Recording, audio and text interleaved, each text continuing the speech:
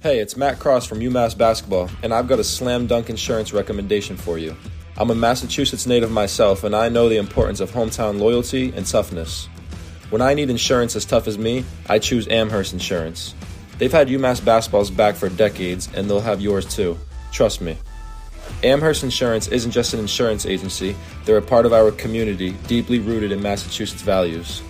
They understand the hustle, the spirit, and the pride that defines us here. So if you're looking for a hometown insurance agent who's got the same drive and determination as me, it's Amherst Insurance, all the way. And remember, when you make that call or visit thenathanagencies.com, tell them Matt Cross sent you. UMass fans, Josh Coney, the latest addition to the UMass basketball family. The energy here is unreal, and let's not forget UMass football season is revving up, and I'm all in. Now listen up, moving can be a hassle, but 5 college movers made my transition seamless. Mention my name, Josh, and you'll not only score exclusive pricing, but tickets to a UMass basketball game of your choosing, courtesy of 5 college movers. So UMass fans, let's rally for football, get ready for basketball, and when it's time to move stress-free, team up with 5 college movers. Go UMass. UMass fans, gear up for game day and support our partners who back the collective in UMass. Make your game day complete with visits to Joe's Cafe in Northampton, JP's in Holyoke, The Spoke in Amherst, and any of the 4 Tandem locations in Western Mass. Let's show our support.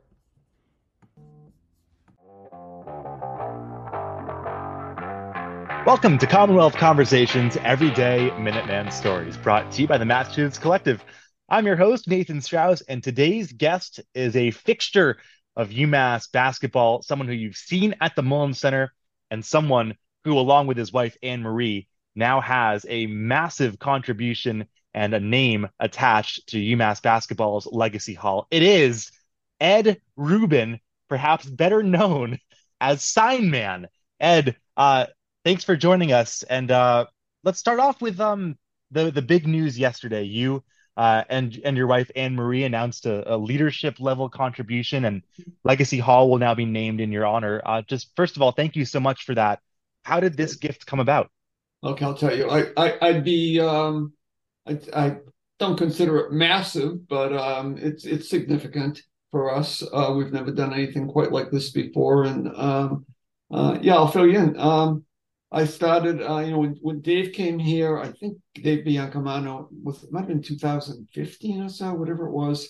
In the first year, he was at games, I was at the games. We didn't know each other. We saw each other and nodded, but never talked. And then the following season, which might have just been, not a full year, I stopped him one time and introduced myself, and I said, maybe we should get together and talk about what I do and what my vision is. And so I'm more than just this guy who goes around with signs. There's a little bit more in my life to that, and although some people don't think so, and that's okay. So we started getting together, and then a little more often. So we usually gets in touch with me, and we'll have lunch maybe about every 3 months or so. I think the first time we had breakfast at a place in bagel shop in Leominster that he was already familiar with, very nice place. And actually the owner of that was a soccer player from Italy who came over and had a very interesting, he's in some Hall of Fames.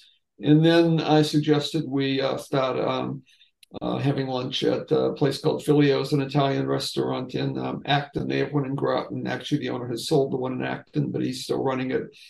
Excellent food, very inexpensive, and we have a blast there.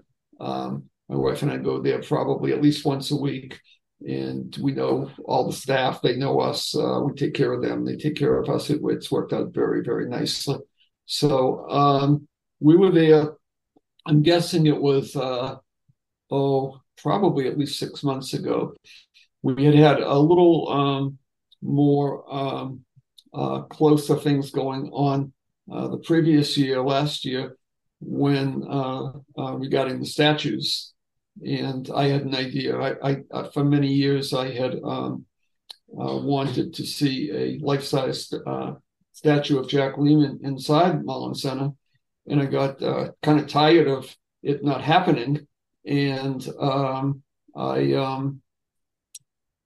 decided to make it happen on my own, and then present it to the university, the athletic department, and saying, we're going to do this. And I did a lot of homework, and I got a referral to Omri Amrani, who I consider, and most people consider, the finest sculptor of sports sculpture anywhere. He did locally the Bob Cousy statue that went up in Worcester. He drove that in from the Chicago area where he lives. And we had spoken. We knew we looked a lot alike. And he had one day off before he invited us as VIP guests to the event. And so we took him out to lunch the day before, and he came out of his hotel when we picked him up, and the two of us just looked at each other and started laughing because we looked like brothers. So much so that after the Cousy dedication, when they had the reception, and I was talking with Bob Cousy and maybe his daughter, and someone came over to me and congratulated me for the wonderful statue I had done of Bob Cousy. And I told the truth, but Omri, the sculptor, said I should have just gone along with it and thanked him. But so we talked about that. Omri and I had come to an agreement on doing a Jack statue, subject to the university agreeing to doing it and a place to put it. And it turned out they had already started the process and contracted to have the statues that they eventually put up. So to make this kind of shot, we discussed it at home and decided to make a contribution in the amount of what Jack's statue. So I technically didn't specifically, it may not show that, but from my standpoint, we paid for the Jack statue. And that was great because Jack was very, the most important person probably I ever met at the university. We can get into that.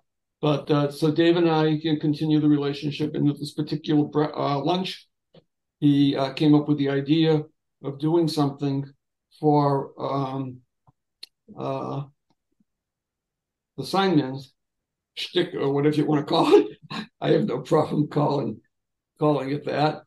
And I was like, wow, I've had some good relationships with some of the administrators, some who really didn't care that much.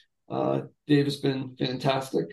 And I think a lot of people have told me the same thing. Everybody who has worked with him really, we got the real deal here. And so I asked him about what we were really talking about, more than just perpetuating the sign man myth or legend, whatever you want to call it. And he threw out some numbers. They weren't little. And I went home and discussed it with Anne Marie, and it took us about 10 seconds to say the way it was structured that it could fit into what we wanted to do. And so it was just pretty easy the way the whole thing evolved. And we like it when we're doing something for the program. Anne Marie knows how much it means to. She was never a huge sports fan like me, and probably never was until we met. And that was a fun story too, because we met in. She was a freshman and I was a senior, and physically bumped into each other, my right shoulder into her right shoulder, and that was it. So I started taking her to football games at McGurk. I think it was called Alumni Stadium back then, and it had just opened, I think, my freshman year. So this was my senior year, and I lived in Webster House, so we had 14 rooms. One was an RA, so we had 27 living on the corridor, and most of the football games, I'd say at least 20 of us went together. A few brought girlfriends, not too many. I started bringing in Marie, and unknown to me, she didn't know anything about football, so she went to the old library and got a book on the rules of football. The funniest thing is she didn't know anything about football, and she got a book that was written like in the 1920s or 30s. So she familiarized herself with things like the flying wedge and the Statue of Liberty play. and things like that.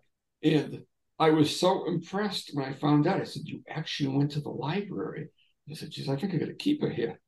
And so anyway, where are we? So that I mean, the whole process of this it was just pretty easy to do, and it fit into our financial situation. So we were okay with that. You mentioned how important Jack Lieben is to you, and I know that you managed under him when he was here. Take me through Okay, your relationship with Jack Lieben. okay. This gets pretty funny. I came to UMass and I decided, geez, I'd like to play a sport. I didn't play any high school sports. My basketball career literally peaked when I was about 11 years old. I can tell you about that briefly if you want to know. We used to play. I grew up in Everett and belonged to a youth organization, and we used to not rent. They used to give us the indoor gym at a now non-existent elementary school, the Fairfield Whitney School, which was attached to the old Everett Voc, which I think it's housing now or something. So we just had to pay enough to cover the custodial costs. So we all paid either $1 or $2 on whatever night, like Thursday night from 6 to 8, whatever it was. In this one particular game, so I was probably about 4'9" and maybe 85 pounds. Now keep in mind, I'm about 5'5", and by my junior year in high school, I was 105 pounds. And so my football career was not looking very forward. In my basketball career, I didn't realize how limitations of my physical being was, because I have very small, short fingers. And that explains why my dribbling was limited. And I'd see people, grab a ball, and I go, like, how did they do it? And I was actually talking with Chaz Williams a couple of years ago in the Champions Building, and we were laughing about it. And I explained to him that he's just a little bit bigger than me, and he can dunk the ball. And I said, there's only a few differences between you and me. And I put these up, and he called Putney over, and Putney at 6'11", and they put their hands together, and Chaz is bigger than Putz. And we got laughing. And I said, well, another difference is you can dunk the ball, and I have a 3-inch vertical leap. And they started laughing. And I made a few more comments about that. And so my skill set was limited to, I'm also known for being very slow. I never had speed, but I could maybe get one quick step. So sometimes I got by somebody quickly. So anyway, we're playing this game when we were about 11 years old. And I remember it vividly because it changed my perspective in life quite a bit. The opening tip-off was tapped to me near midcourt, and I drove down and I laid it in off the boards, and we're up 2-0. Coach was just a parent who couldn't coach. He just did substitutions. So I said, I'm going to put on a press. So I said, I'll press between the top of the key and half court. And I stole the ball off a dribble, drove in, laid it in, and we're up 4-0. I said, this is working. So I moved to the foul line, and I said, I'm going to do it here. Stole the ball and laid it in, and we're up 6-0. So then I pressed on the inbounds pass and stole the inbounds pass. And we're 30 seconds into the game. I'm 4 for 4 with 3 steals. We're up 8-0, and the other team hasn't even gotten to midcourt. Whistle. My coach, parent, and the coach of the other team send all the other kids to the bench. It wasn't just cheers, whatever. And they called me out to midcourt for a private conversation. And I said, what's the problem? And they said, we have a problem here. I said, what is it? And so if you keep this up, we're not going to have a game tonight. It's going to be you. And I said, oh. And I thought very quickly, and I said, this is kind of interesting, because it really led me on a journey of wanting all the kids, regardless of their skills, to enjoy playing the game. And this was for all the sports I played in.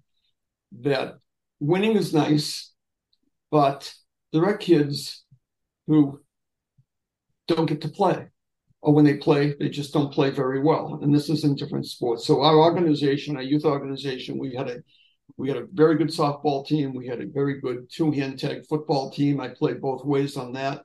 I was slow, but I read players very well, and I actually was pretty good. Softball, I was maybe my best at both sports, and I got to coach the team for a couple of years. And what I did that evolved out of this basketball situation was, and it was probably 15, 16 at the time, and everybody showed up who wanted to play. And we had kids who did a Bill Buckner through the legs on every ground ball, who couldn't catch a pop-up. But they were there all the time, and the looks on their faces. So before every game, I had a very brief team meeting, and I said to everybody, how do you want to play today? Do you want to play to win, or do you want to play so everybody gets to play? And they knew that meant if it was a 6-inning game, the first 3 innings of starters, the fourth, fifth, and sixth, I kept myself in the game to control it, but most of the time. So these kids, we'd be ahead after 3 innings, in games like 8-2, and then we'd lose 22-8 because of the change. But the looks on the faces of these kids, and I hope some of them are still out there, the ones who are still around with us, thinking back. Some of them can think back and say, hey, they called me Eddie, not Ed back then, that they remember what Eddie Rubin did for them by bringing them in the games. And when they made a bad error or anything, we just clapped and said, come on, do the best you can. And if you strike out, you got to play. And they got to go home and tell their dads that they played in the game. And I never forgot that. So let's move this to Jack Lehman. I wanted to try out for the high school football team. I didn't play. I went to Everett High School. We had some of the top high school teams on the East Coast. There was a lull in the past 20 years. They've had some great teams too. But we had some outstanding players. Pat Hughes was a high school classmate of mine, and he played in the NFL, including for 10 years, 8 with the Giants, a linebacker. We had some other very good athletes. And so between the beginning of my junior year, we're in the transition of two excellent quarterbacks. And they were going to make a fullback built like a shot tank, the quarterback, and he couldn't throw the ball. So I'm on the way out of my house, and my mother says to me, where are you going? I said, I'm going to Everett Stadium. What for? To try out for the football team. She said, are you out of your mind? I'm 5'5", and I weigh 105 pounds. And I was trying to explain to her that the offensive line average is about 235, which in those days was bigger than Boston College. And these guys were going to protect me. Pat Hughes, the future NFLer, was the center. And she says, over my dead body. Well, an uncle of mine in the 1920s was a great athlete. And there's probably still some stories about him. His name was Alfred Al Gross. And he became famous in his day for the Needham-Wellesley games, which I think are the oldest high school rivalry in the country. And I guess he used to come home with a lot of battered body parts in those days. So she didn't want me to come home that way. So that never happened. And so when I got out to UMass, I decided it'd be really nice to play a sport. And I was told that you can show up as like a walk-on for any outdoor team. They had freshman teams then, and you wouldn't get cut. It didn't mean you would play. So I lived in Webster House. I'm walking down the corridor, and someone says to me, where are you going? I said, I'm trying out for football. They said, are you out of your mind? So a group of kids on my floor took me aside, and they locked me in a room. They had several of them had played high school football, and they said, we played ball. Some of us were linemen on good teams. We don't want to get killed. Says, we're not letting you out of here until you promise you won't go down there. So I promised. So I decided I'd show up for as a walk-on for the freshman soccer team. Now, we didn't have a high school soccer team in Everett. There were some church teams. I'm a synagogue guy, not a church team. So in Everett, if I had told, I was actually invited by a friend to come and work out with the St. Anthony's soccer team from his church. And I thought about it and almost did. It was a fellow named Felix Fabrizio and was a friend. And I didn't do it because my mother would have had a bird, because they couldn't have figured out why am I involving with the church, and it was the other way around too. There's some great stories between that I think it was my 45th or 50th high school reunion, and Inri was with me, and I'm talking to Everett was a very Italian and an Irish community back then, and I'm talking to a couple of the now older high school friends, the girls, and I was talking to one, and I said, back then I thought you were really cute, and I kind of wanted to ask you out. I said, but you know what my mother would have said if I told her that I was going to go out with Maria Bordenaro? And she said the same thing my father would have said if I said I was going to go out with Eddie Rubin. And it was beautiful. So anyway, so this stuff didn't happen. But with Jack, Jack just happened to be the freshman men's soccer coach. He was the first person I met in the athletic department. He was also, I believe, Johnny O was the coach of the varsity, and I think that that Jack and Peter, his assistant coach, I think they also assisted with the varsity as well. So I show up as a would-be soccer player, and where'd you play? I didn't even know how big the field was or what the rules were. So he sends me up to the cage, to the equipment area with Tommy Bishko, and tells me to get a pair of cleats and a pair of socks. So I asked for a size 8, my size. They didn't have any left. So I said, well, can you give me a size 8.5 and an extra pair of socks? They didn't have an 8.5. I didn't have any money to buy a pair of cleats. So they gave me a 9. So I'm wearing a size 9 on a size 8 foot.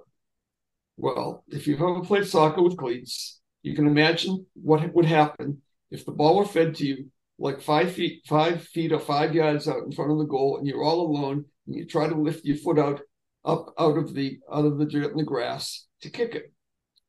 Now, the cleat's going to stay buried. So every time that happens, I'm all alone in the practice, and I fall flat on my face. And it was a little embarrassing. But I looked over at Jack, and Jack was looking at me maybe I'm thinking, what's this kid doing out here? But that's not the way he treated me. And I've told people over the years, and I'm very fortunate and happy that I sat down with Jack. Jack and I stayed in touch, and I saw him a lot. But I sat down with him a couple of years before he passed on, and I told him a lot of these stories and what it meant to me. And I said, what I always appreciated was that I was pretty bad, but you treated me like I was a Greater Boston League All-Star. And you never said boo. And if you talk to anyone else, because I got involved with the basketball program, my teammates from that era, they'll all tell you the same thing. This is not unique. Everybody feels the same way about how Jack treated them. So I was walking across campus, and it was in front of, I think, the old ROTC building. And I ran into a friend of mine who's a year older, a friend from Cambridge, named Dave Andelman. And I didn't know that Dave was, as a sophomore, a team manager for the varsity. And he stopped me, and Dave and I had actually played ball together on a team from the same organization that I belonged to. It was a regional team, and we actually played a bunch of games at the old Boston Garden on the parquet, which is another amazing story. But quite a few games there. So Dave said, Eddie, you know Jack, don't you? And I said, yeah. He says, he needs a team manager for the freshman team. And I said, oh, this is good.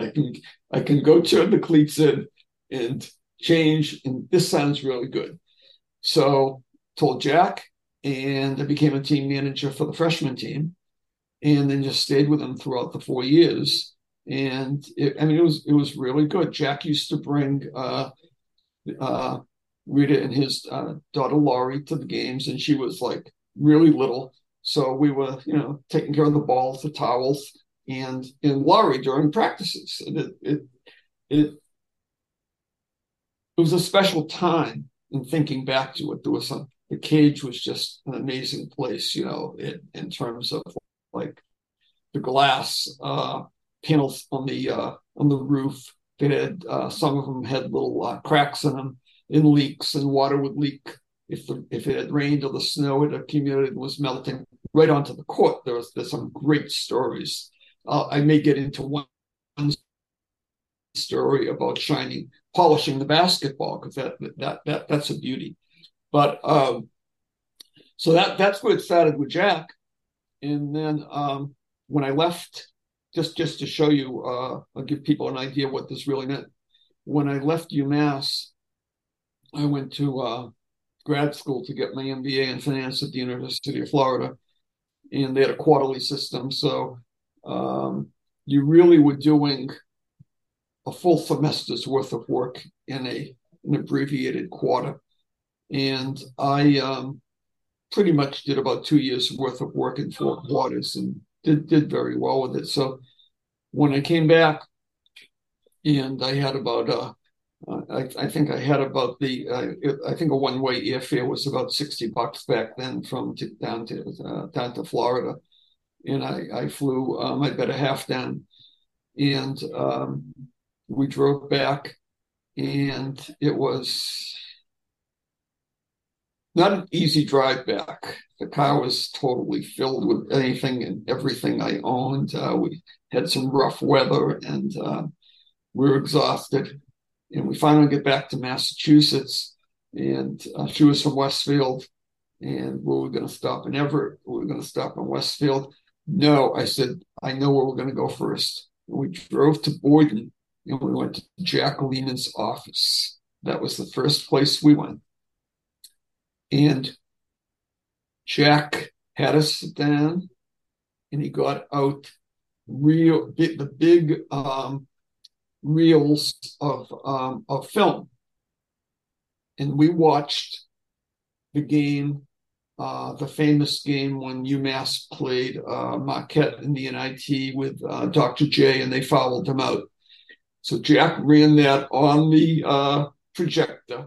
We watched the game, and he gave us a complete rundown on that, and we talked about that too in that conversation a couple of years before he passed away, about how he did it. I think that film probably disintegrated and does not exist anymore, unfortunately. There's probably no other film of it. But I think that's enough to just talk about that. Jack, in the later years too, this was kind of special too. I was... I had heard they might name the court for Jack, and I thought that was like a no-brainer. And they were going very slow. It's state schools, things take time. Everybody's got to, this one's got to approve it, that one's got to approve it, and all this stuff. So it wasn't happening fast enough. And I used to complain all the time, we got to get this done. So make sure that Jack sees it happen, which unfortunately didn't. I still kind of regret that. And Rita knows that. We've talked about that. So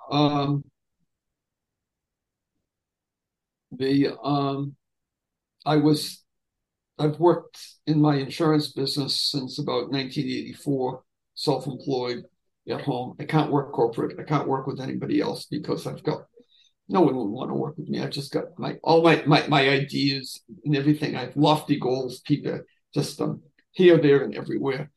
I like to do things right all the time, if possible. And so I've had a home office actually since that I've worked out of that way since the mid 1980s. And so I had my separate landline, and about once a month the phone would ring, and I could see the caller ID that it was coming from UMass. And as soon as you hear Jack's voice, you were talking to Jack Lehman. So, and he started calling me back in the days Fast Eddie, because the movie The Hustler was out with Paul Newman, and he was Fast Eddie. So he just took the name. Some of the guys still call me that. So I pick up the phone and go, whatever it was, like Ed Rubin, hello, and, and Jack's voice would go, Fast Eddie. I can't do his voice. There you go. This is Jack Lehman. And by then I would say, well, who the hell do you think I thought it was? Like you had to really identify yourself. So I think he had heard that they were talking about maybe naming the court, and that he was really wanted to see it happen. But he was too humble a person to ever say that. He never once said a word of it. But he knew I was very active as an alum. And I had been on I got elected a couple of times to the alumni board, and I was out there a lot. So he'd asked me this question: anything new? Have you heard anything new? With no subject matter. And it was just, I felt that that's what he was thinking about. And I always had to say no. And but it eventually happened. It's deservedly so. And if there's if there's a basketball court up there in the sky, Jack knows it's there. So I just have nothing but positives to say. When I first met him, he came across. He looked like a Marine. He was tough. You'd have soccer practice, and you didn't just go off the field and go in to take a shower.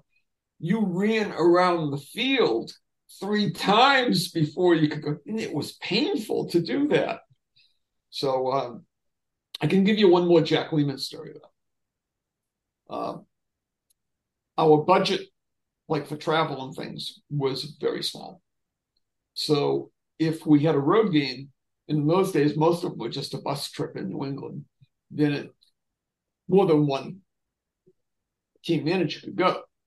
Our stipend for spending money was $5 per game. So if you had to, it was $60 for 12 of us. So finally, by my senior year, I was like the senior manager, and I got to go on a railroad trip to a Christmas tournament we had in Evansville, Indiana. We actually went out there in December. We had a blizzard the night before. Those of us who had cars, we parked them in the cage on the dirt floor because they took up the court and left them there. Jimmy Liggy was the trainer, and he had played ball at UMass. So he was like the acting, let's say, operations manager. We didn't have anything like that. So he had arranged the flights and all that. And we were going to go to Bradley to get the flight.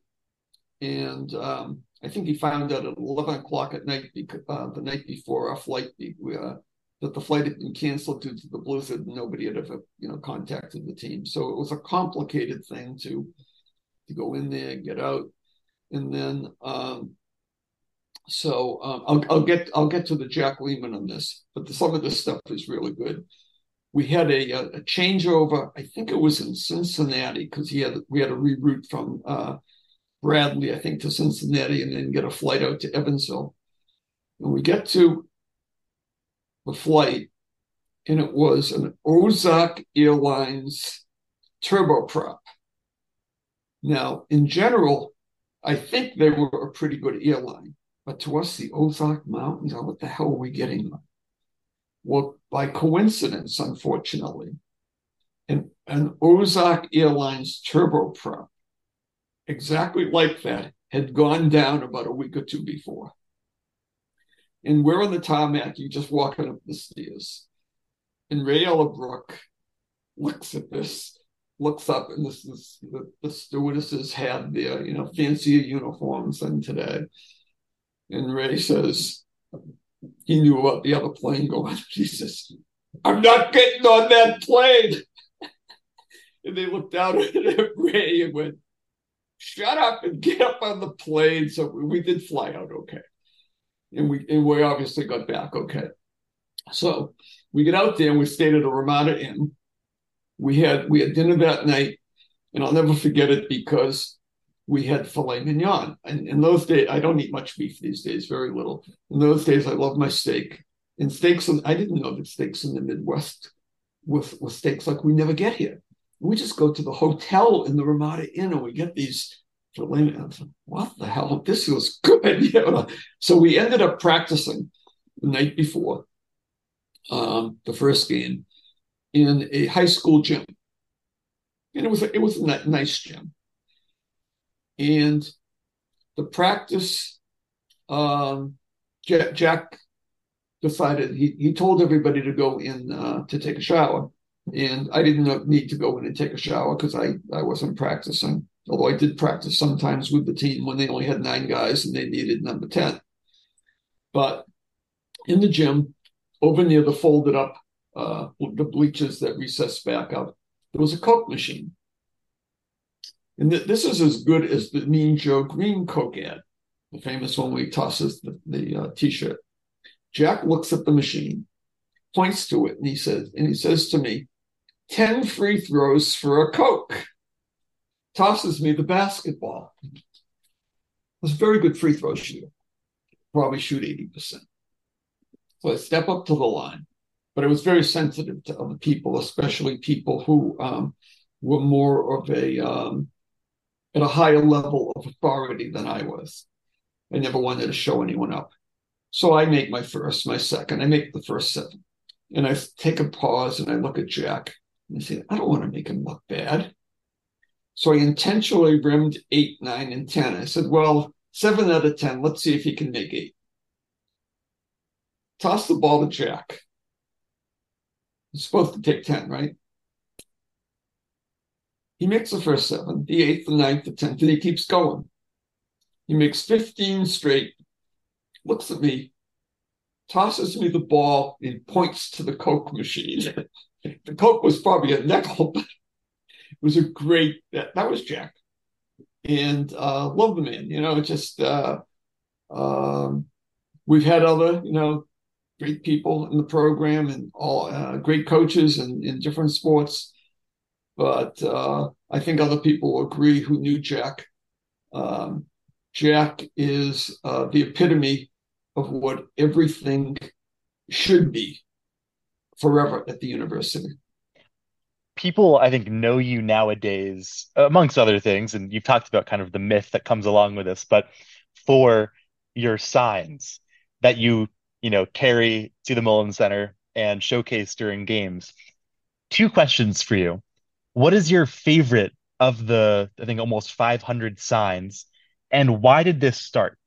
And you can answer those in whatever order you want. Oh, sure.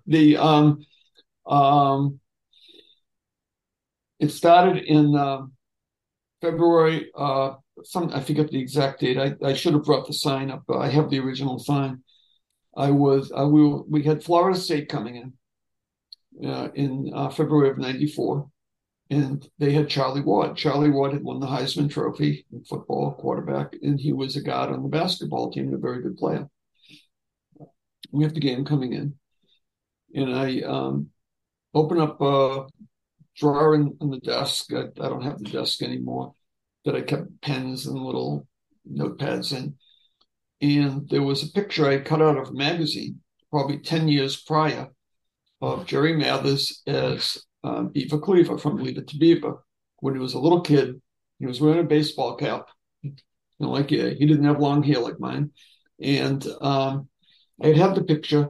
And in those days, I didn't have the graphics. I didn't have the quality paper for the professional type of paper. I know my signs now look like they're professionally done, and I can just do that at home pretty easily. But back then, didn't have anything. If I wanted to get pictures, I had to go to the library, look things up in the book, make crude photo copies, take them to Staples to get them blown up and things. So I look at the picture and I said, Leave It to Beaver. His father was Ward Cleaver. And I'm going, I know what I'm going to do. So I went out and got a piece of flexible, they called it poster paper. And I took the picture of Beaver Cleaver to a Staples. They blew it up to like life head size. It wasn't very good quality. I cut it out, and I think I used glue sticks. Terrible stuff to use. I use a professional adhesive now, and so I put it on the poster, and I put what did I write on the poster? I just with a marker, like a Sharpie today, like a wide one. I wrote it was either my father is water, water is my father, one of those. And so I'm going to take this and I'm going to walk around the floor because the Mullins Center, you can do that. There's room to do it. You can't do that in every arena. And I said, if I behave myself, which I, polite with people, let's see, if they tell me I can't do it, I can't do it. So I'm walking around, and in those days, the place was packed.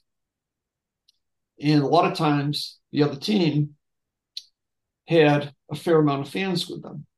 And I'd say there were at least 40, maybe 50 fans who had come from Florida State.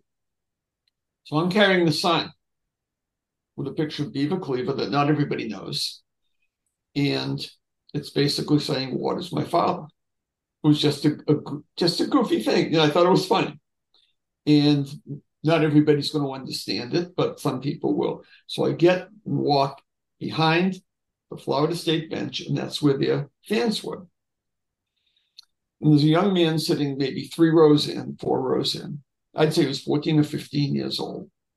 In retrospect, I'm guessing he was either Charlie Ward's younger brother or Charlie Ward's nephew. He's reading the sign. He doesn't know what the hell I'm talking. He thinks I'm trying to say that Charlie Ward is my father.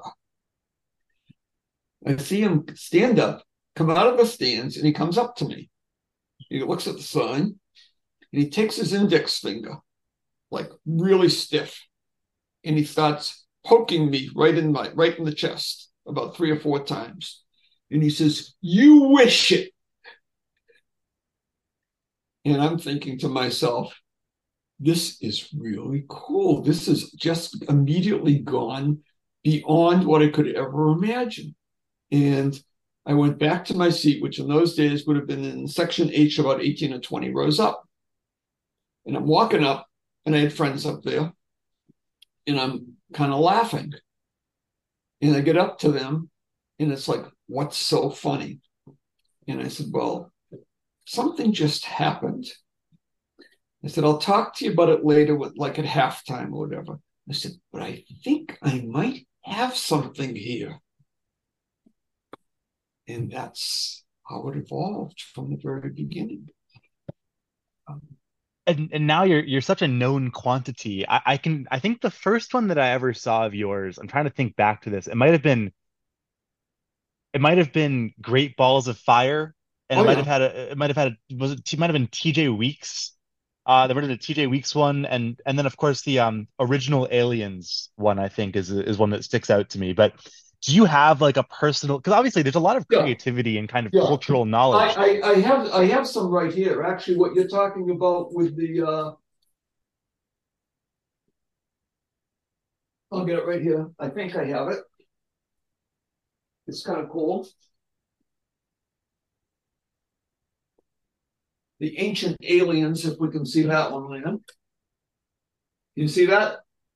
Yeah, it's to put it into perspective, it's sort of for people who will listen to this, it's alien heads, think kind of Area 51, but with a basketball as the kind of, They're big like top. basketball alien heads, and it just says Ancient Aliens on it. Goof on that series on the History Channel. And but in terms of a favorite sign, and there's a lot of, but and I haven't talked totally with Dave yet. I talked with some people years ago, but it never happened.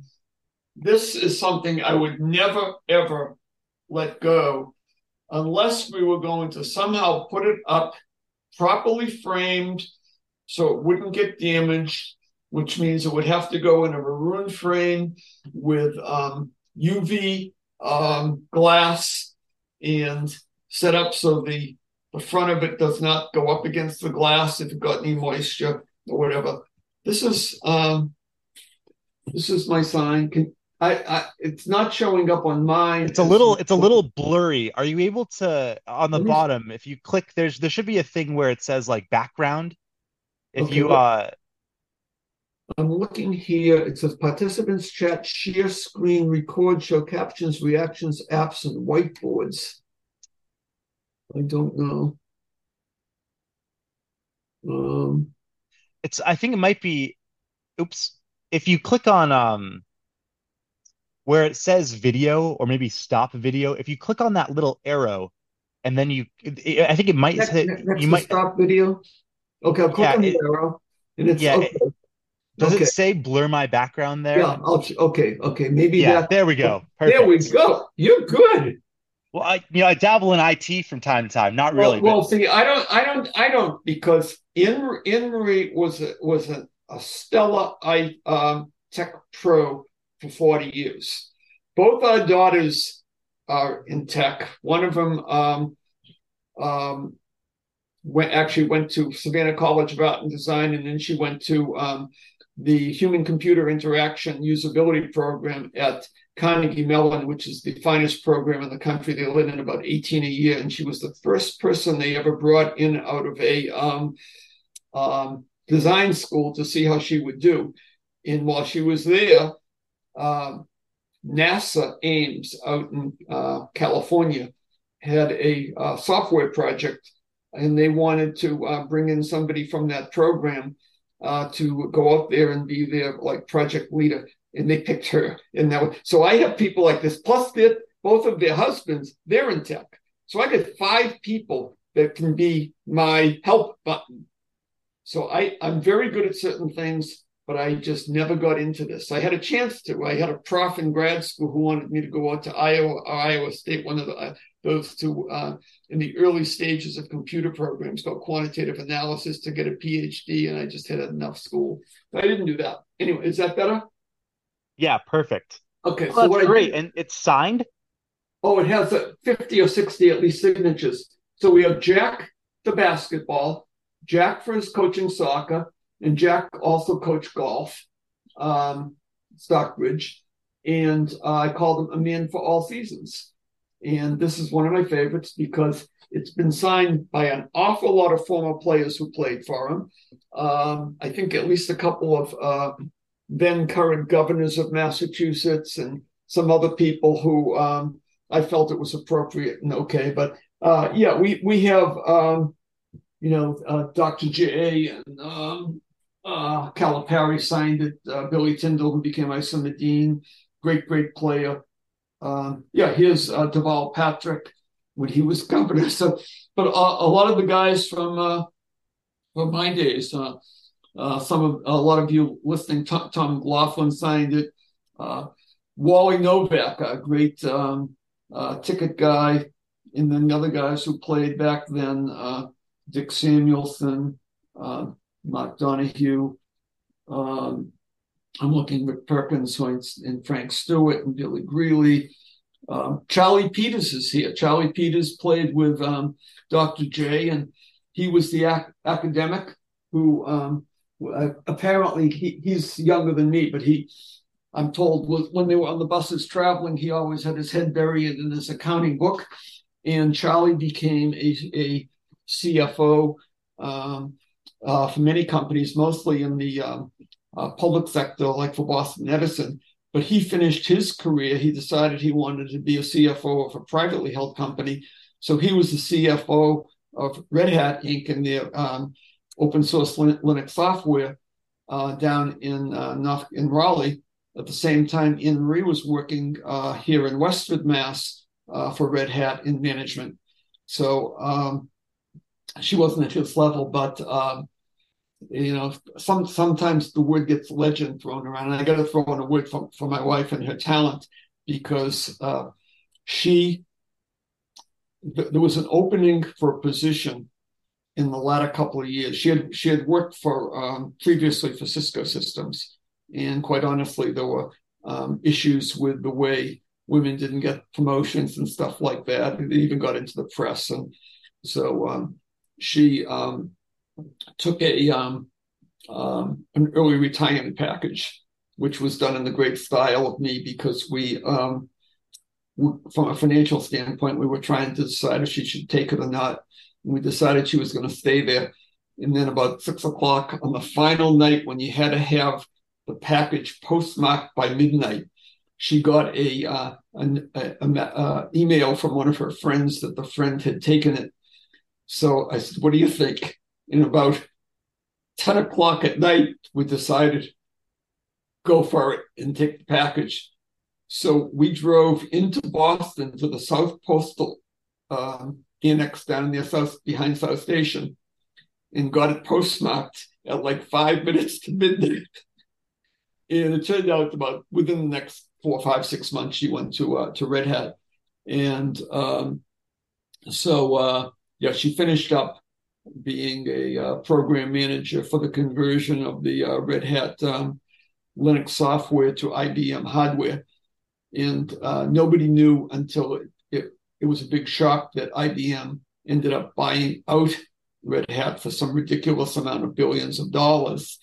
And there were some people there who said she did, the work she did was very instrumental in it happening. Although, as I remind people, yeah, but she didn't get a paycheck that resembled that. But we had, at one point in time, Anne Marie gave our younger daughter's now husband, he's an athlete too. He was a long distance runner, and he did that in college. He passed up D1 and they went to a D3 school to help the program, him and his twin brother. And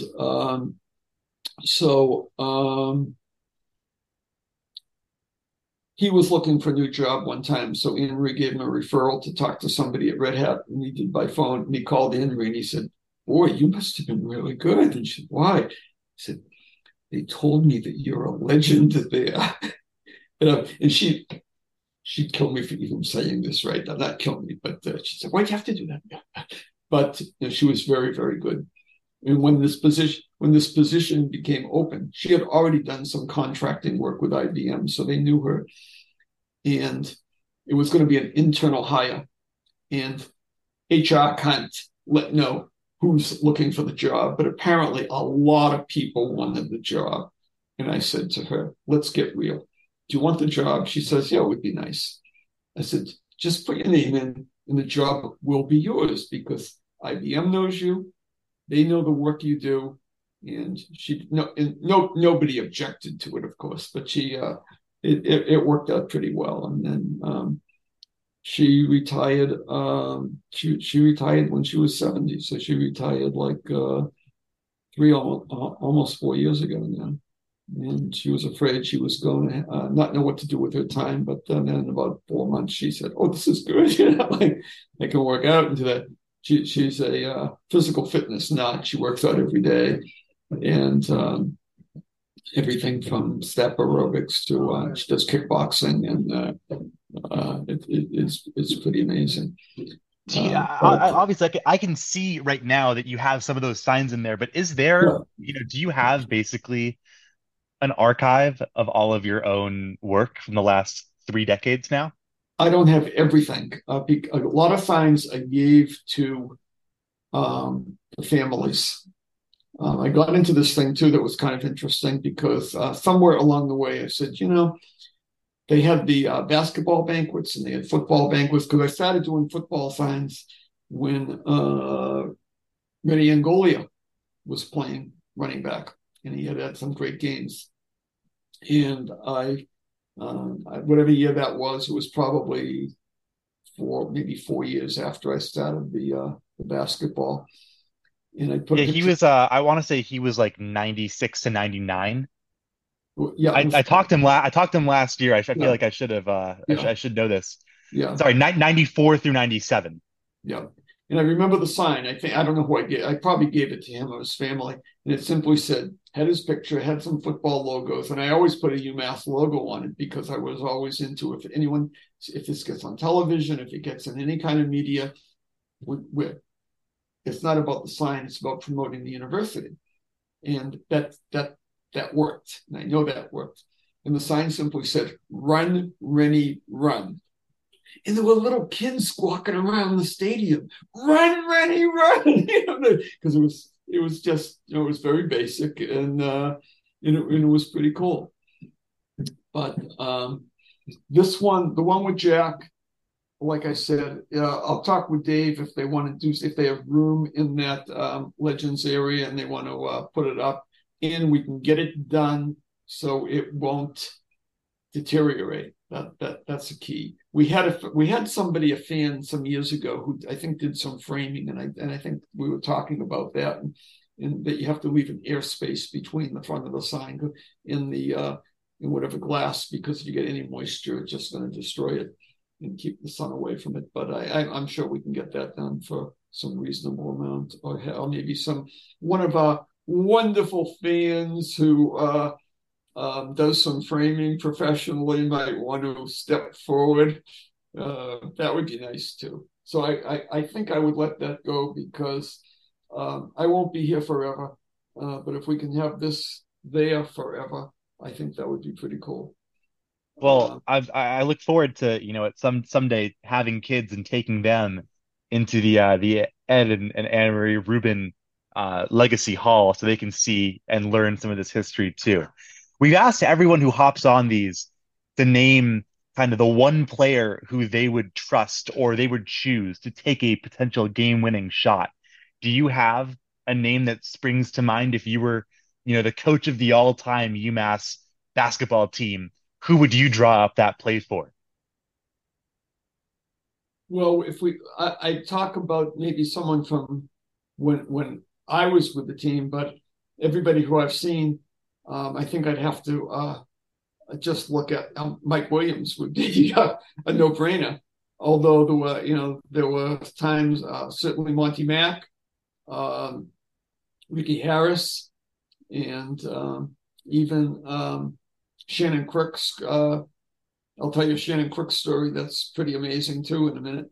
But going back, we had some really good players. We had on those teams in my class. I'm trying to remember everybody. We had Joey DeSasina, his high school classmate from Somerville, who I got to see play twice a year. No, you would not want him to be the last show. It was Peter Gayeska, but Peter was about a 6'8" or 9, slow, white center. And I had seen him play in high school. But I'll tell you, I don't know if I can remember anybody who's ever played in the program since I've been associated with this in '65, who worked his butt off harder to become a better player. And he made himself a really good player. And I talked to Peter some years ago when Jack was alive. We were talking about someone asked whatever happened to Peter, and I said I'll find him. I'm very well known for finding people online. That's a skill of mine, online research, not the software stuff. So I said I'll find him, and I asked Jack, "Have you ever had any contact with Peter?" And he said no, but somebody said they were in Colorado. This was like 5 years prior to when I talked to Jack, and they said they ran into Peter riding 6 foot, all 10 foot 10 of them riding a motorcycle through Colorado. So I said, Peter Gayeska. So I looked up online just Peter Gayeska to see who was listed in like phone directories and stuff. There was one in the United States. It was pretty easy. So I found him out in Oregon. He was working in Portland, working for the water department out there. We talked. He had no interest in coming back for anything, and that was his choice. But we had a nice chat. And I think I gave his name to a couple of the other guys to call and talk to him, which was good. But in terms of a deadly shooter, and he would really appreciate it when he sees this. And so to my teammates, as we call each other from back then, figure out, of course, Billy Tyndall, good. But no, I would probably go with Johnny Lysak. And I've talked to Johnny because John, very good athlete at UMass, got on the basketball team, track and tennis. I know he was still playing seniors doubles tennis with his son. not too many years ago and was still like, I don't know how many years ago it was, but they were still ranked like in the top 10 in the country or something like that doing that. Very nice person. And I'll just mention to you, we were playing Providence in an old gym, and these gyms, really, like, I wouldn't say like a dungeon, but they weren't the greatest places. And they had an All-American, Jimmy Walker, and he played in the pros. I wouldn't say that when he talked, he was the brightest light in the room, but that was okay. He had his career. But we come out of the locker room, and members of the press were talking to Jimmy. Now, in those days, that meant like maybe 2 members of the press were there. And I walked by, and the guys from our team are walking by, and they asked Jimmy what he thought about the game tonight. And he had kind of he spoke like, and he goes, "No problem. No way these guys are going to want to, with us and blah, blah, blah." And we weren't too happy. The game starts. It's too bad we didn't have 3-point shots in those days. Johnny Lysak missed his first 2 shots at the beginning of the game. Hits his first with maybe 3-4 minutes into the game, probably 3-point distance. Between that point and 1 minute left in the game, he took 14 outside shots and made 14 outside shots. And I mean, it kept us in the game close. I think we lost by about 5 or 6 points. And I mean, even the Providence fans were cheering because it was so amazing. And Jack and I talked about this too in that last conversation. And he says, "Do you remember what happened?" And I said, "Well, tell me in your words." He said, "John missed a shot finally in the last minute of the game, and they gave him a standing ovation." And we're not sure whether it was for making 14 straight and then finally missing, or thank God you finally missed one again. And I've really never quite seen anything quite like that. I mean, there's been guys like Bill Walton who had his 21 for 22 in the Final Four game and things, but those were mostly, closer type of thing. But yeah, it was pretty amazing. So he probably could have, would have been someone I would have wanted to get the ball to back then. But those are some excellent answers. I will say Mike Williams has absolutely been the modal answer so far. Yeah, if you saw him play, and unfortunately Mike has passed on at a way too young an age, and but he was, he just wanted the ball, and some of them. There was one, and although the games, he must have played in that West Virginia game where they were down by something like 16 or 18 points with 4.5 minutes left, and they came back and tied it and won it. Maybe it was the Oklahoma game where I think they were down by 1 and time was running out, and he drove in, went under the basket and threw it back up over his head. And the ball came down on the rim and bounced up in the air, and they went in the basket to win the game. But the Temple game, where I think it was the first time we beat Temple, and he hit a 3, maybe in overtime or something, and it was something like that. But he was just he was the go-to guy, and it was amazing. But while I'm still talking about these guys, let me mention the Shannon Crick story is pretty good. Shannon Crick's very good guard from my hometown of Everett. Played at Everett High School. And I was, the Signs and me were pretty active then, and I talked to a lot of the parents and things like that at that time.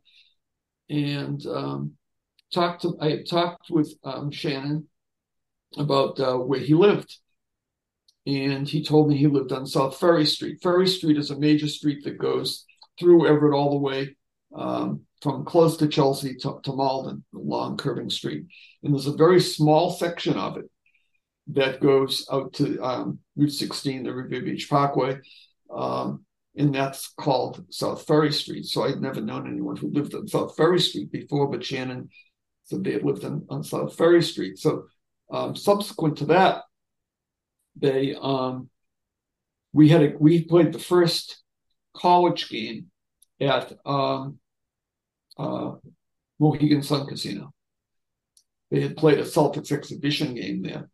And I remember going to the game because I brought my portfolio with my signs and explained who I was. And they had to call security to see. But the head of security came and we had a nice talk. And I explained I wasn't going to do anything ridiculous and there was nothing dangerous. They could look through the whole thing and they let me bring the signs in. So I'm watching the game. And then I found out that Shannon's mother was there. They had moved to Brockton. And we sat and chit-chatted about Everett. And I said, you know, he told me that you lived on South Ferry Street. And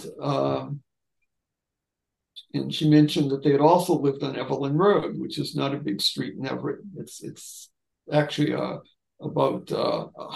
probably about 150 yards from Chelsea High School, where that is now, in the old Chelsea Stadium. And I said, well, when I was born in 1947 through 1951, we lived on Evelyn Road. And she instantaneously says to me, did you live in the Westermans' house? The Westermans were a wonderful family who owned a hardware store that wasn't that far. It was on Ferry Street, actually pretty close to South Ferry Street. And I looked at her and I said, how the hell did you know where I lived when I was born? We lived in the same, it was a two-family house. We lived in the same house like 45 years apart. And I'm saying to myself, this is really out there. This is like ancient alien stuff. And so it's some of the things that have happened. There's so many stories. You know, we can go on a little bit. There's a story. My wife and I go to Antigua every year. We'll be going the end of this year for the 20th time. And we have a lot of friends down there. Some of them actually, we know some people who athletic careers down there too.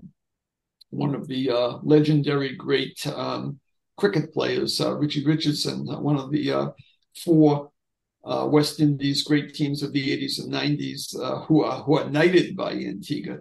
He and his wife are friends of ours. And we have a friend who comes down from Canada who he just retired in June from a position at the University of Alberta in Calgary, from a position very similar to what Dave has done in athletics. And he always kids me. He tells me that I'm the slowest person he's ever seen. And he can say it because he was an offensive lineman for 10 years for the Edmonton Eskimos, who won 5 consecutive Grey Cups. I think he played a couple of them with Warren Moon.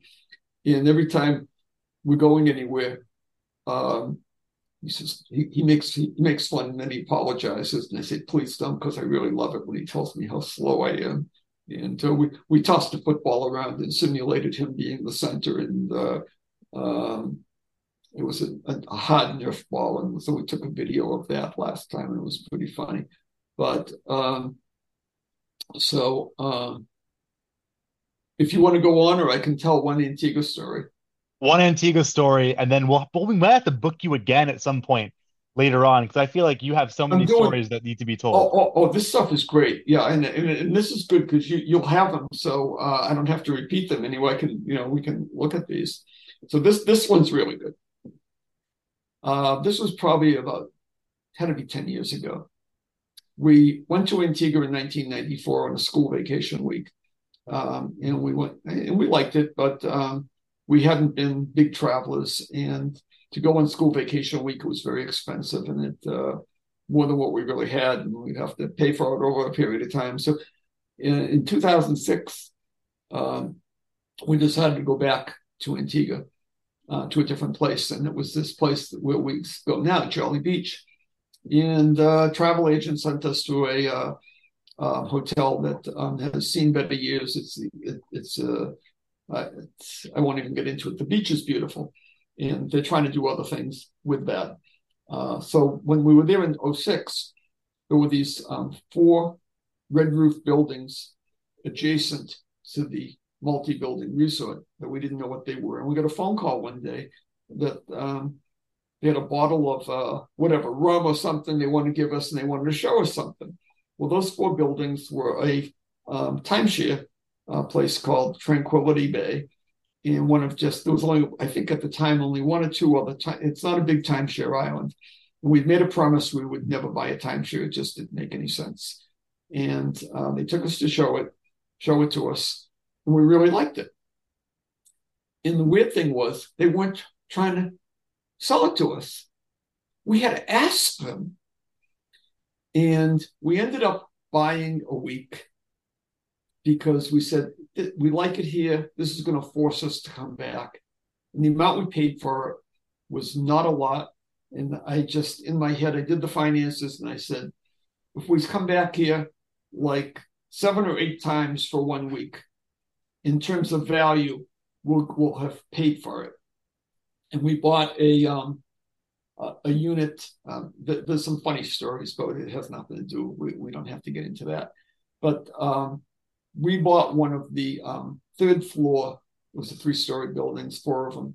In the upstairs corner units were the deluxe ones that were bigger, and they had these very large wraparound porches that you could actually have a party on and probably have 50 people on them easily. So every Monday night they had a manager's cocktail party. And initially you had to be an owner of a timeshare to go to it. And then later on it was just anybody staying there because if they rented it out. So it was a Monday night, and they would have vendors in who would show off things and had raffles. And it was just a fun time. And everything was complimentary, hors d'oeuvres and drinks. And back then on Antigua, a lot of the restaurants, like they used to be in Massachusetts and other parts of the country, would close on Mondays. So I made an announcement that we had a taxi coming at like 7:15 or whatever it was, or 8:15, and we were going to go to this place a few miles down, right on the Caribbean, called OJ's. They have the food isn't my favorite there, but the location's fantastic, and they have an outdoor area with a patio, like on the 2nd level, overlooking right the Caribbean's like 20 feet away. And I said, if anybody wants to go and can't find a place, OJ's is open, and we're paying for the cab anyway. You're welcome to come. We didn't expect anyone to. 4 younger women are at the taxi, and they were between, I think, 27 and 42 years old. And we get in the cab and introduced ourselves, and I said, where are you all from? And 3 of them were from the Northeast. And one said she's from California. And her name was Elisa, something like that. I can't remember. I used to know it. And I said, well, you're all friends and you go on these vacations together, like maybe once a year. How did you get to California? And she goes, well, after UMass. And I go, stop right there. I said, when did you go to UMass? When did you graduate? And she goes, something like 2004. And I said, really? Did you ever go to basketball games in the Mullen Center? And she says, I was an intern who worked there during the games. And I go, really? And I said, well, you know me. And she goes, well, you look a little familiar. Who are you? And I go, no, we'll get to that. And her friends are like, looking like, what is going on here? And I said, relax. I said, why don't we all eat together and we'll get some wine and we'll have, which we ended up doing. And so we talked a little bit more, and she's trying to figure out who I am. And it was the cab ride, and then the conversation continued at the restaurant after we'd had a couple of glasses of wine. So I said, well, what's your name? And I said, that's not going to do you any good in knowing who I am. And so we're eating and drinking. And I said, I'm going to give you a clue. I said, I'm going to give you a non-verbal clue. And you are immediately going to know who I am. And the other three are like, this is crazy. I said, are you ready for it? And I go, like I'm holding a sign. And she goes, oh my God, it's the sign. That's awesome. And these other three go, who the hell is the sign? And she says, just a minute. She gets on her phone and says, can't you tell us? She says, no, I've got to call my boyfriend in California, who was also a UMass alum, and tell him that I'm having dinner alongside the Caribbean on my vacation with the sign. And we were just laughing. It was one of the funniest things. And it was a rollicking good night. And like, there's a lot of things like this that have happened over the years. And the other thing that was pretty amazing, we asked her what she did in California. And Henry was working for Cisco Systems at the time at their East Coast headquarters in Boxborough, like 2.25 miles from our house. She worked in John Chambers' office. He was the CEO of Cisco Systems. The world is really so small. And they knew Henry, and she knew some of the same people and things like that. Yeah. And we still run into situations like this. But there have been times it got a little ridiculous because we go on vacations, and our daughters are 15 and a half years apart. So when the younger one was, say, 7 or 8, the other one was already, on her own. And Kayla's our younger one, and she's just turned 32, and Sam is 47 now. And we'd be going places, and everywhere we went, somebody would give like a shout out to sign me to UMass or something like that, to the point where I was trying to figure out, how do I tone this down, because it's getting ridiculous. Like we've done a lot of vacations on Cape Cod, not every year now, but we were going down and we used to hang around. We always go to Wellfleet, Truro, and Provincetown. And we often go to Cahoon Hollow Beach, where the beachcomber is, and you go down the dunes. And there was one day where it was just a raw, drizzly day. There were very few people on the beach. And we're walking up a mile on the beach from Cahoon Hollow Beach to LeCounte Hollow Beach, I believe it is. It's about a mile walk, and you're walking in soft sand. It takes you time, and it's drizzling. And we see like one couple, then we see a few people about 100 feet away, and they get to about 50 feet and about 40 feet. And one of them goes, sign man, and we used to run into this stuff. And I'm going, oh no, except I was using SH, because they're looking at like, can we go anywhere without running into this stuff? And I'm telling them it's about the recognition. It's a great chance to promote the university and promote the program and tell them to come to games and stuff like that, which was really what it was all about. And from deep down in my heart, this was always very important. There were a few people who used to, announce even on social media about sign me in the egomaniac and things like that. And my attitude was like, ignore them, because they don't know me. And it's the furthest thing from the truth, because it was a great example of promoting the university. Was I have this in front of me. My wife's packed most of the stuff. This is kind of like the last hurrah for me, because we're moving out of Massachusetts. We're building a home in Naples, and we'll be moving there this next year. I mean, I'll still come up to some games, but so my wife's been doing a lot of packing. So most of the stuff, my stuff is packed. But I do have. This is a 96 Final Four ball. When they make these balls, it's the exact ball, not the ball that was used at the game, but they make these for promotional purposes, corporate type of purposes. And there was a sports marketing company out of the Chicago area I found out about in 95. So I have a 95 and a 96 because I was forever hopeful that we were going to make the Final Four in 95 when we lost that game to Oklahoma State in Big Country. And this has been signed by most of the players. So I found out about it and I called the company and purchased the ball. I think they were about $80 or something like that. And I was talking to the marketing person who happened to be talking to me about the ball. And we were talking about UMass, and I told them about the signs. And as soon as I said the signs, this was like in August of the particular year, the guy says to me, "Are you the one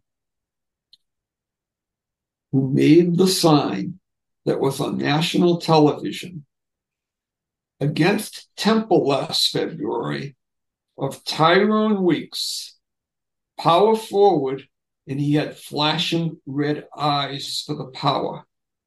And I said, "You remember that well?" And he started laughing and he said, "Never." He said, "Everybody who saw that around the country," he says, "nobody ever saw anything like that before." And then I was thinking, the whole idea of this getting attention of people about the university was really, really cool. And I did about I think probably did about 4 signs that had flashing red eyes. The Tyrone Weeks one I gave to the son of one of the his mentors when he was growing up in a very, very difficult situation in Philadelphia. And Anthony Anderson, who came from Lynn, was a very good guy for us. So I did one with a picture of Anthony, and he had flashing red eyes. And I used those little emergency lights that I kind of wedged in and made through the back of the phone board, which and they had on-off switches and things like that. So so I could turn them on and off. And it said, it had the UMass logos. It had his fake picture and his eyes flashing. And it said, AA for Anthony Anderson. AA, batteries included. And that's all it said. And it was pretty cool. And I did a few others like that. It was a little bit of a project. So we had some fun. And I'm going to take this one more step. And then you ask me whatever you want after that. I could go on like this, but this is good stuff because it's funny. I tell these stories, and sometimes they go in circles so much I forget where it even started. And I was in England back in the must have been 1994 or so. I won some airfares and took the daughters, and we ended up going to see some relatives. And I was shopping, and I bought this little ceramic plate about this big, and it said something like, the dish was a round TUIT. So it was get around to it. And I make fun of myself because I can start a story and I can totally forget the punchline, and I can tell it in 30 seconds. All right, sometimes I said, well, let's turn this into a half-hour story. And someone say, and what do you think it's the point? I said, well, when you ask me to, and then just make something up. So do this. So anyway, Anthony Anderson played for, I don't know if it was Lynn English or Lynn Classical. And we lived in Lynn we owned a home in Lynn for 9 years before we moved to Harvard. And Anthony's uncle coached at Lynn, I think it was called Lynn Tech on Commercial Street in that area in Lynn, off the Lynnway. And his uncle, his last name was Avery. I can't remember his first name. And he had a son, Jordan, he used to bring to the games, a little boy who was really nice kid. And he liked the signs. In fact, one thing I used to do too at times when I knew the signs were going to get national television, either live or I'd talk to the camera people, and by then they knew who I was, and they'd video it and then put it on during a timeout. And I used to like to get like little kids together and say, "Would you like to be on national television?" And one time when Jordan was there, I must have got 10 little kids, and I stayed with them in the picture because I wanted to keep it organized and like so they could all be seen very well. And they all got down and be around the sign. And they said, "There, you just got on national television." It was really good. So Anthony's brother, I forget his first name, he was recruited by UMass. I don't think he didn't come to UMass. And he was playing for Lynn Tech. And Lynn Tech was playing, they had like a Christmas high school tournament at the new Chelsea High School. So I decided I want to go see him play. And I made a sign for Lynn Tech. And there weren't a lot of people in the stands. And I sat and I held up the sign just so, have some fun. And Jordan says to me, "Aren't you going to get up and walk around like the Chelsea High School gym with the sign?" And I said, "I don't think so, but would you like to?" So he took the sign and did it. And it was really cool. So there's all these little precious moments that people who have seen everything at UMass and encouraged it to happen have really caused all this other stuff. I posted something on one of the social media things today, and I think because some people made some comments about the donation in a complimentary way, and I thanked everybody. And I said, and I want to thank all the fans, because if you think back to the very beginning, if there wasn't the enthusiasm from our fans for what I was doing, like first time, second time, if it was like sit down or something like that, I might have done it, never done it anymore.